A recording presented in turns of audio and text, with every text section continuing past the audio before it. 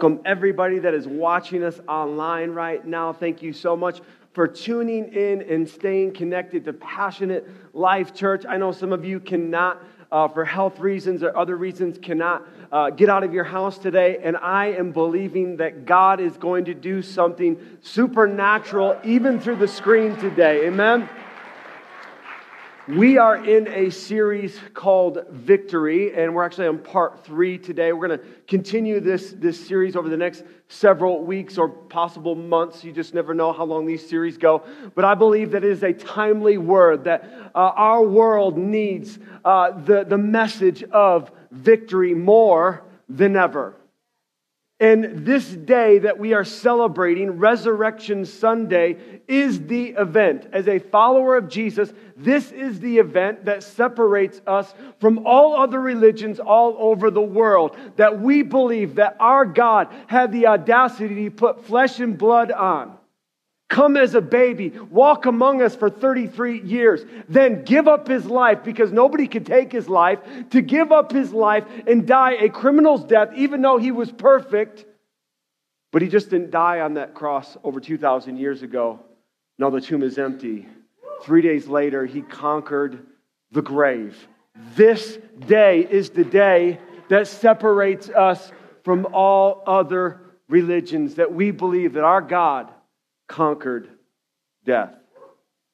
So part 3 today, Victory. The title of my message is The New Dawn of Victory. Come on, church. We are in a new dawn of victory. And we've been talking about the Greek word tashua, which means victory, which means salvation and deliverer, right? Tashua. And we have gone through the Jews were expecting Tashua to come, right? They were expecting victory to come. And then when the triumphant entry happened, right? The triumphant entry, they were saying, Tashua is here. Victory is here. Now we're entering into a new dawn of victory. I just want to warn you this morning for a Easter message. This is a deep message, okay? So put your spiritual belt on, buckle up, buttercup, because it's coming, okay? Come on, let's pray. Father, we thank you for this moment. Jesus, this is your moment. This is your moment because you made this moment happen. This is your church. These are your people. It is not by mistake who is in this room today and watching online. Lord, you've got a word for your people today. And so, God, I pray in Jesus' name that it would fall on fertile soil, that it would take deep root in everyone's hearts and minds this morning. In Jesus' name, we come against the enemy. We come against the father of lies, and we tell him to be quiet. We tell him to shut up and get out of our hearts and our minds and our lives right now in Jesus' name. Holy Spirit, I pray you protect these next 30 minutes. These are your 30 minutes. God, have your way. Jesus, get me out of the way. None of me and all of you. In Jesus' name. And everybody said? Amen and amen. So this is what we're going to do this morning. We're going to go through the crucifixion. Okay? We're going to go through the resurrection. And then I got a word that I feel like the Lord wants you to hear this morning. Okay? So let me give you some context where we're going to start today. So Jesus has been beaten. He's been tortured. He's gone through all of that pain and agony. And now he is hanging on the cross. So they've nailed him to the cross. And he is now at the end of his life. He is feeling that he is about to die. Okay? So he is suffocating at this moment, but he is also bleeding to death at the same time. Okay, so let's look in John 19, 28 through 30. Jesus knew that his mission was now finished. And to fulfill Scripture, he said, I am thirsty. A jar of sour wine was sitting there, so they soaked a sponge in it, put it on a hyssop branch, and held it up to his lips. When Jesus had tasted it, he said, it is finished. What is finished? The power of sin is finished. Jesus is hanging on the cross and he became sin. He is taking all the sin of the world, past, present, and future, upon himself in this moment. And he yells out, "It is finished." Listen to me, church. In that moment, the war was won. The war has already won in our lives. But we don't get to opt out of the battle, right? The battle still belongs to the Lord, but we need to invite him into that battle. Whatever you're going through today, big, small, medium, large, whatever you're going through today, Jesus wants to be invited into that battle. We still have to go through battles in our daily lives, weekly lives, monthly lives, but the battle belongs to the Lord. The war has already been won because Jesus said, "It is finished." Then he bowed his head and gave up his spirit. Galatians, the Apostle Paul writes in Galatians 3:13 what was happening in this moment.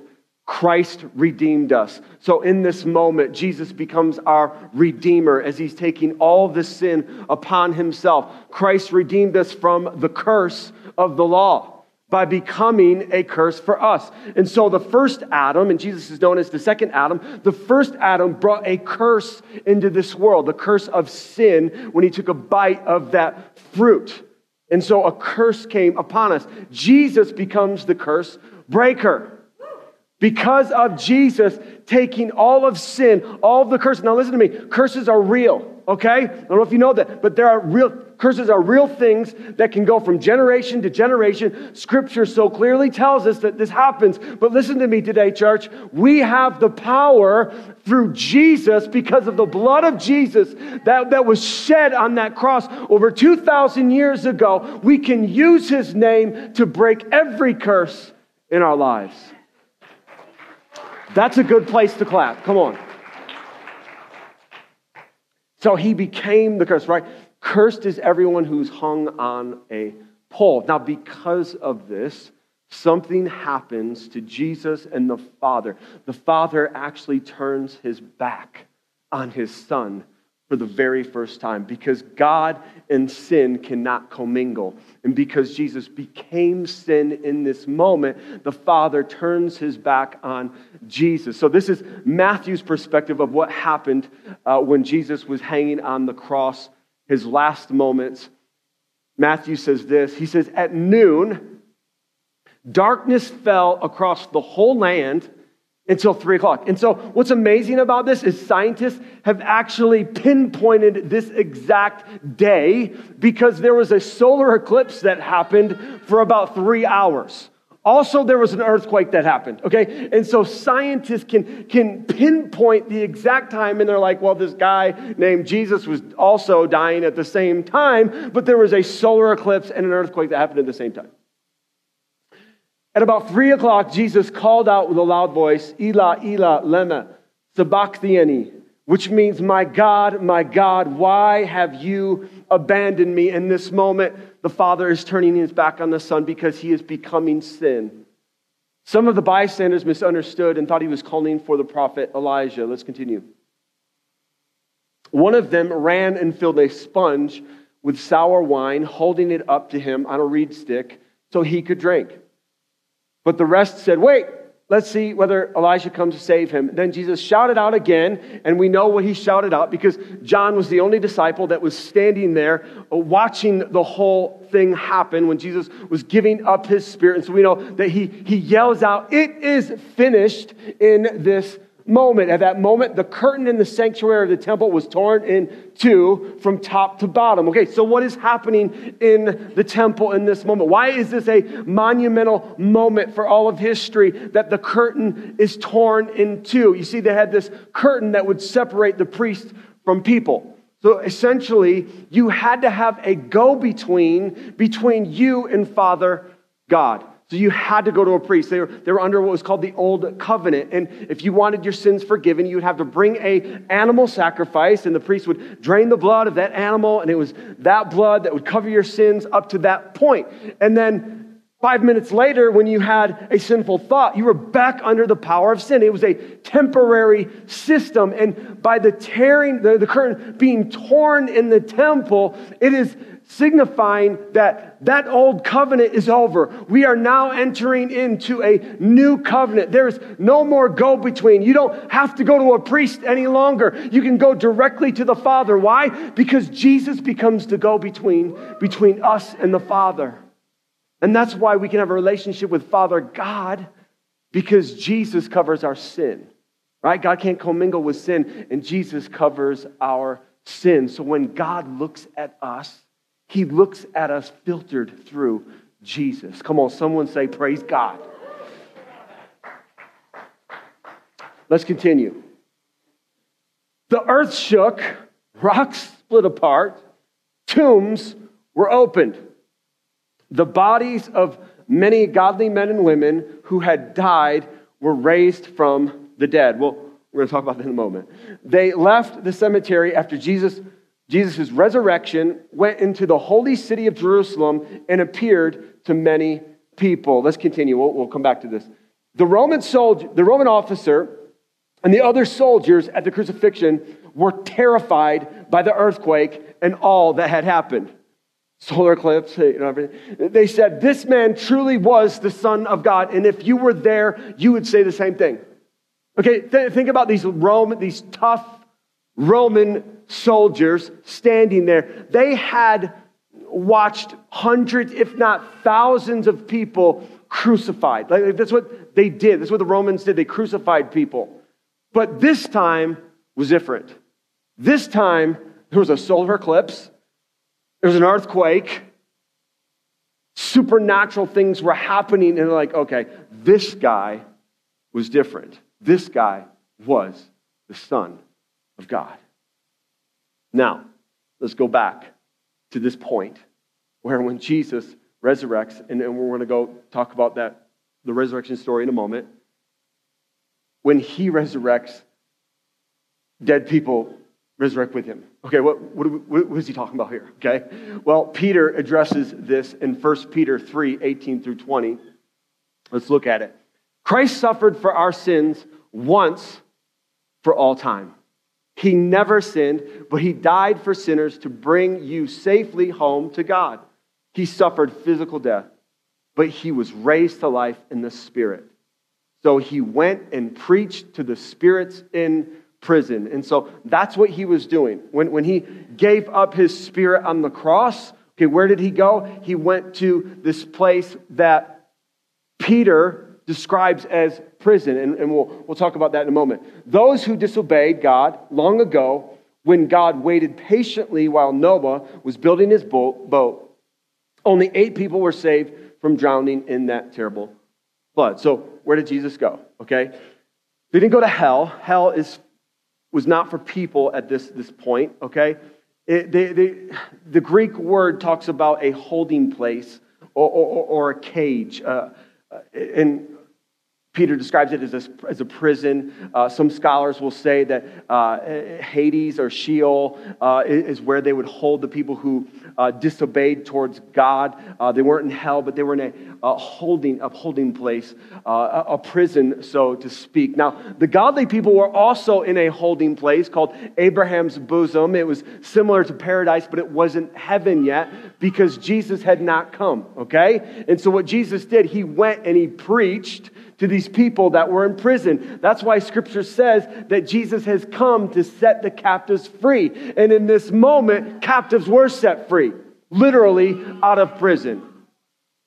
And then in heaven, Jesus goes to heaven, right? And He basically opens up the door, Abraham's bosom, right? They're excited to see Jesus, and they flood out through the door. So much so that some of them follow Him to the resurrection to earth, okay? And they go into Jerusalem and they begin to preach the gospel. I mean, can you imagine? You want to talk about repentance? You know, when you see Moses in front of your face, you're Moses? How'd you get here, right? Like, and also what it is that it's a type and shadow of the second coming of Christ, right? That the dead would rise first, right? That's what's going to happen when Jesus comes back. The dead will rise first and meet Him in the air, okay? So this is what Matthew is showing us. This is what Jesus is showing us He preached in this prison, this holding place, and to release the captives, right? And also in the Abraham bosom. And some of them were so excited they followed Jesus to earth, okay? And so that is what happened in that moment, okay? So, all right, let's continue with our story here. Matthew 27, 62 through 66, okay? The next day, on the Sabbath, the leading priests and Pharisees went to see Pilate. They told him, "Sir, we remember what the deceiver once said while he was still alive. After 3 days, I will rise from the dead. So we request that you seal the tomb until the third day." Okay, so after 3 days, he will rise from the dead. This was common knowledge. Okay, this wasn't just secret knowledge of Jesus' discipleship, his disciples, or his close followers. Like, pretty much everybody knew that Jesus had made this prediction that he was going to die, but not that he was just going to die, but he was going to defeat death, that he was going to come back 3 days later. Like, this was common knowledge that a lot of people talked about. You know, like, you're sitting around drinking some coffee, and hey, what do you think about this Jesus guy? He's saying that he's going to die and then come back 3. What is your opinion on it? Like, everybody had an opinion about this, and everybody was wondering, to the point where they're like, man, we need to seal this tomb. Okay? We need to seal this tomb. And when they're talking about sealing, they sealed it with the Roman seal. Okay? They sealed this 2,000 to 4,000 pound stone, okay, with the Roman seal. And so if that seal was broken, they would execute the Roman soldiers that were standing guard over this tomb. Okay? Let's continue. This will prevent his disciples from coming and stealing his body and then telling everyone he was raised from the dead. If that happens, we'll be worse off than we were at first. Come on, that's some truth right there, right? Yeah, you'll be really worse off, right? Because they were afraid that everybody would just follow Jesus and flee, from Judaism and their traditions, right? We'll be worse off at first. Pilate replied, "Take guards and secure it the best you can." So they sealed the tomb and posted guards to protect it. Okay, so let's talk about these guards. Okay, these guards were not Paul Blart. Okay, these weren't a bunch of mall cops with whistles. Okay, you know what I mean? Like, these were elite Roman killers. Okay, the elite of the elite who had motivation to not let anybody come into this tomb. Okay, so if you can imagine, the disciples are just common blue-collar workers, okay? And you think they're going to go and attack these lethal, Roman soldier, karate chop, wow, you know what I mean? Like, they're, you know what I mean? Like, it's going to be difficult, right? To overthrow these elite Roman soldiers who were motivated. If that seal was broken, they would be executed. Okay, let's continue. Early on Sunday morning, as the new day was dawning, come on, we are in a new day of victory. Come on, in this moment, a new day was dawning. Mary Magdalene and the other Mary went out to visit the tomb. Suddenly, there's a great earthquake. Jesus actually talks about earthquakes. He says it's a sign of the birthing pains of our earth is going through, and it's a sign the return of Jesus. Okay, so we get 2 earthquakes in 3 days. There was an earthquake. For an angel of the Lord came down from heaven, rolled aside the stone, and sat on it. His face shone like lightning, and his clothing was as white as snow. Let's continue. The guards shook with fear when they saw him, and they fell into a dead faint. So they saw this probably 10-foot giant angel, his face looking like lightning, and they were just like, well, they just fell over, okay? I know, don't be afraid. Okay, the angel spoke to the women, don't be afraid. Here's something interesting. The women didn't faint.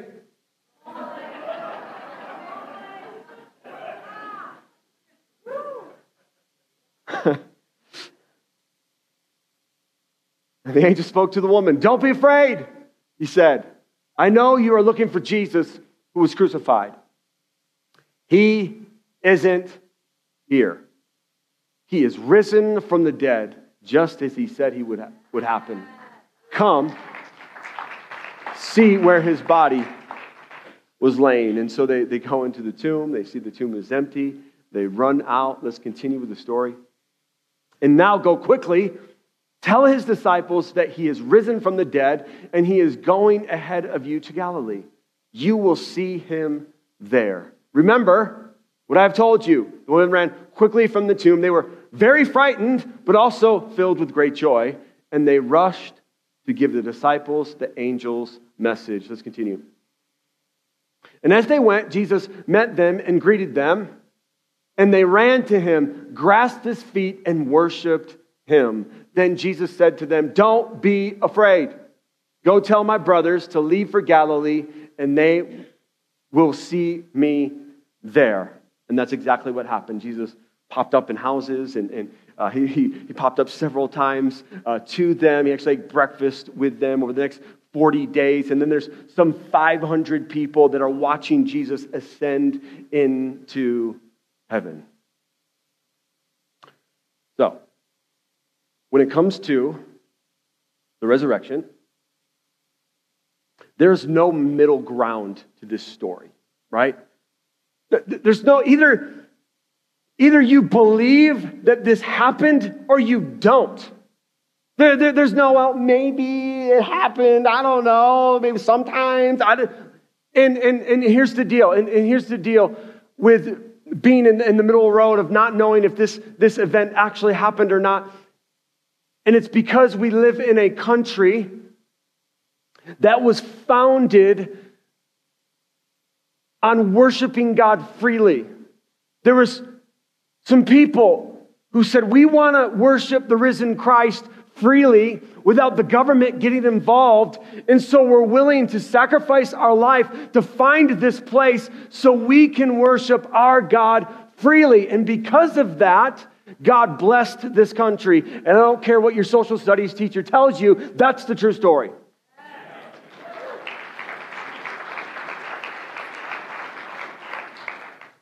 You can tell your history teacher that your Pastor Andrew told you.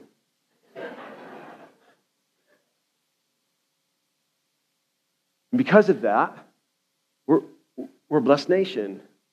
God continues to bless this nation. And because we are a Christian and blessed nation, there's people that are lukewarm. That don't take a side or I don't know if that's really that important. Let me tell you, in other countries, you're not allowed to be lukewarm. There's no middle ground on the resurrection. In Iran, if you profess Christianity, they kill you in front of your children. In India, if you profess Christianity, you lose everything. And I'm talking about everything. Job, money, family, home. So you better be sure that this is real. In China, if you get caught professing Christianity, they put you in prison. And most likely, they'll execute you. Okay, so there's no middle ground. When Jesus is talking about the churches in Revelation, and he's talking about a lukewarm people, he's talking about the American Christian today. We don't have the persecution of these other places, but I'm telling you, it's coming. It's coming soon. And actually, the Apostle Paul had to deal with this. Because this is what Satan saw in this moment. He saw he was in big trouble too. And so what he needed to do is he needed to start planting lies into the hearts and the minds of people around this resurrection, that it was just a ruse, that it was just a lie. And so immediately he began to plant lies in people's hearts and minds. And the Apostle Paul actually addresses this in 1 Corinthians 15, 12 through 20. He says this, "But tell me this, since we preach that Christ rose from the dead, why are some of you saying there will be no resurrection of the dead?" So there was even people during his time that were struggling with the resurrection of the dead. "For if there is no resurrection of the dead, then Christ has not been raised either. And if Christ has not been raised, then all our preaching is useless and your faith is useless. Let's continue. And we apostles would all be lying about God, for we have said that God raised Christ from the grave. But that can't be true if there's no resurrection of the dead. And if there's no resurrection of the dead, then Christ has not been raised. And if Christ has not been raised, then your faith is useless and you are still guilty of your sin. So if Christ didn't defeat death, we're still guilty in our sin. And if that is the case, then we are all hopeless. Let's continue. In that case, all who have died, believed in Christ, are lost. Lost where? I don't know. Lost in space. Lost wherever. I don't know. Lost.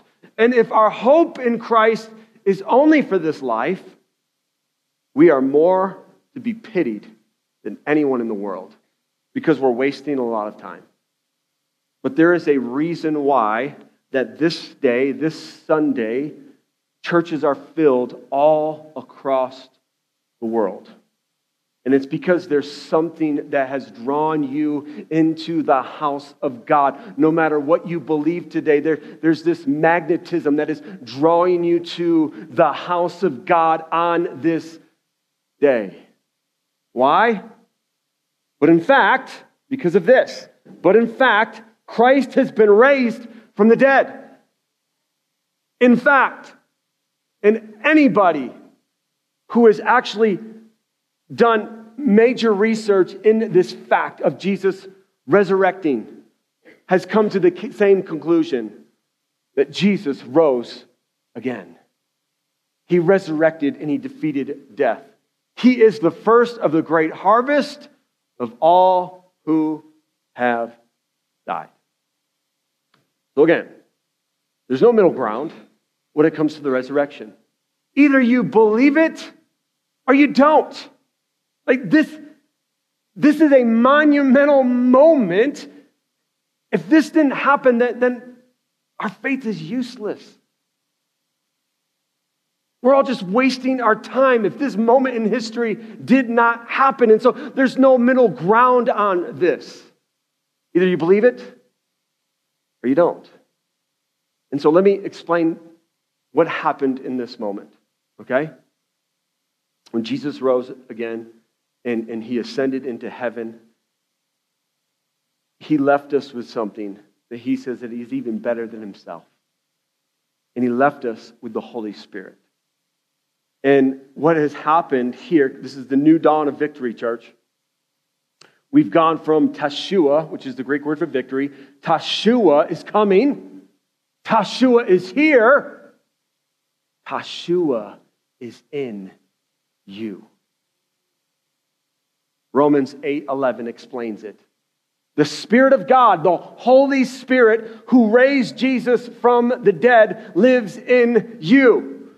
The same Spirit that raised Jesus from the grave. You see, you got the Father, you got the Son Jesus, and you have the Holy Spirit. Okay, He is a person. He's not an entity. He's not the wind. Okay, listen, He's got a bad last name. Okay, and, you know, it's hard to wrap your arm, but He is a person. Okay. And He is the person that is active. He is the God that is active in our life. And the same power that raised Jesus from the grave now lives in you and me. And just as God raised Jesus from the dead, He will give life to your mortal bodies by the same Spirit living within you. Teshua is in you. Victory is in you.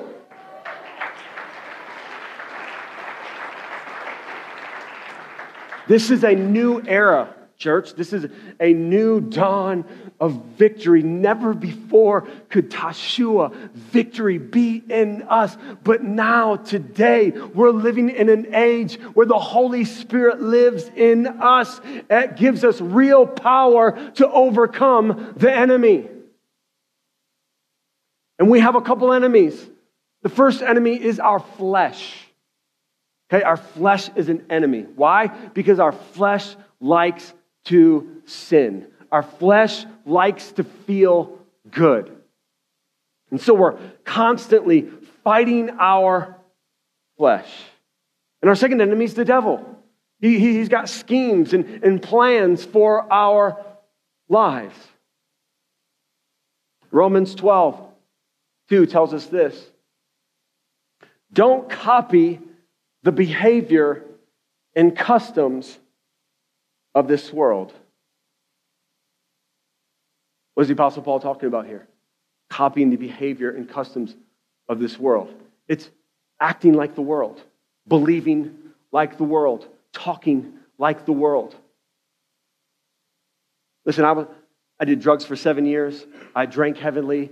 I was a fornicator. I was an adulterer. I was all of those things. Okay, partying my brains out for 7 years. I was into the world. And let me tell you, church, sin is sweet.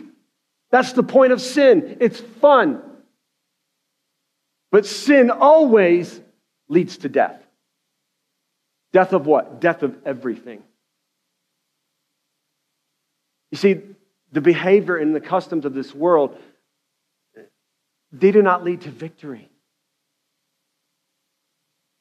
And what God is asking from us, and what Jesus died on the cross and rose again 3 days later to give us the Holy Spirit, He's asking for transformation in us. Go back to that passage really quick. But let God transform you into a new person by changing the way you think. Do you still think like the world? And let me tell you, you think the world is crazy now, it's going to get crazier.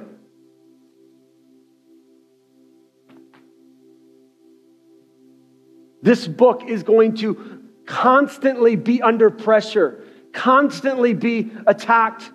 And you're already hearing people say, this book is irrelevant. It was written some 2,000 years ago. How could it be relevant today? It's relevant today because the Word became flesh. Church, this book is Jesus. You can't separate the two. John says the Word became flesh. And so the world is going to get crazier and crazier. I mean, look at the world that we live in today. Like people don't know their identity, and man, drug addicts, people are dying from drug overdoses at alarming rates. People are killing themselves at alarming rates. People are struggling with their identity. They don't even know what sex they are. I mean, church, we are in chaos. Man, the spirit of confusion is all over the place. And God needs some people to stand firm on His holy book and say, I don't care what the rest of the world is thinking, or the customs or the behavior of this world, or what's happening. I know that God wrote this book for me, that this book is Jesus. And that is my plumb line. It is my lens in life. He wrote this book not to restrict us from things, but to protect us. Church, the behaviors and the customs of this world do not lead to victory. You know what they lead to? Depression, more stress, anxiety, self-medication, continued struggles in your marriage.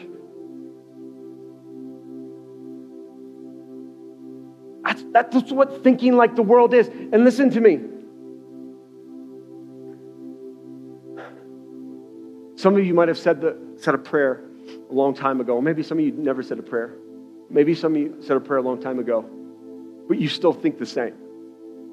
You still act the same. You still talk the same. And I would challenge you this morning that you didn't experience the transformation power of the Holy Spirit. Because my Bible says there's a transformation that happens of your mind and your body and your soul. Listen to me, church. When I came to God on my knees, I was a broken person. I was drugged out. I had nothing to give God but my life. And He looked at me and He said, son, it's enough. I just want your life. And I experienced His love and His grace like never before. Man, I don't deserve God's grace. I don't deserve His mercy. None of us do. That was the point of Jesus going to the cross. If you could be your own God, then we should crucify you on the cross. And that's the customs of this world. No. Believe your own truth. Everybody has his own truth. Essentially, there's no truth. If you have that type of mindset, listen to me, church. There's one truth. And his name is Jesus.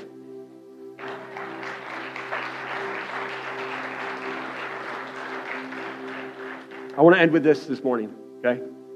There's another word that sounds very similar to Teshuvah. And that is a Hebrew word, Yeshua. And it's another name for Jesus.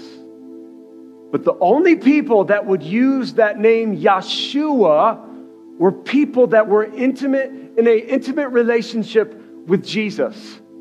Because when you use the word Yeshua, you're saying that Jesus is my Savior. He is my Redeemer. He is my Deliverer. It is an intimate word when we say Yeshua is my God. And that is my prayer for you this morning, church.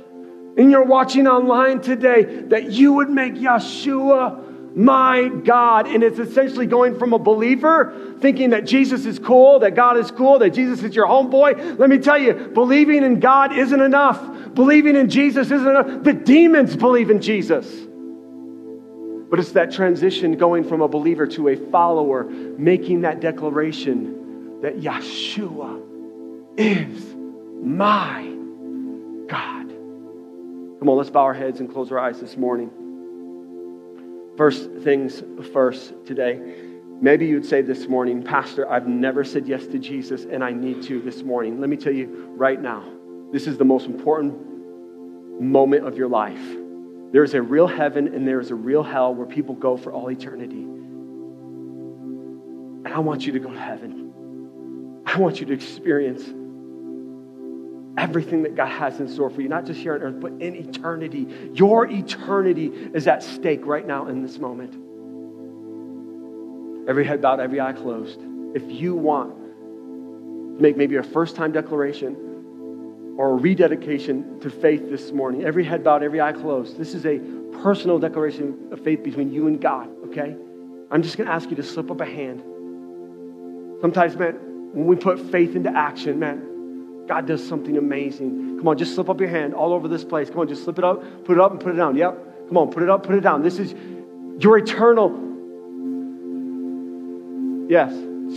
Put it up. This is between you and God. This is your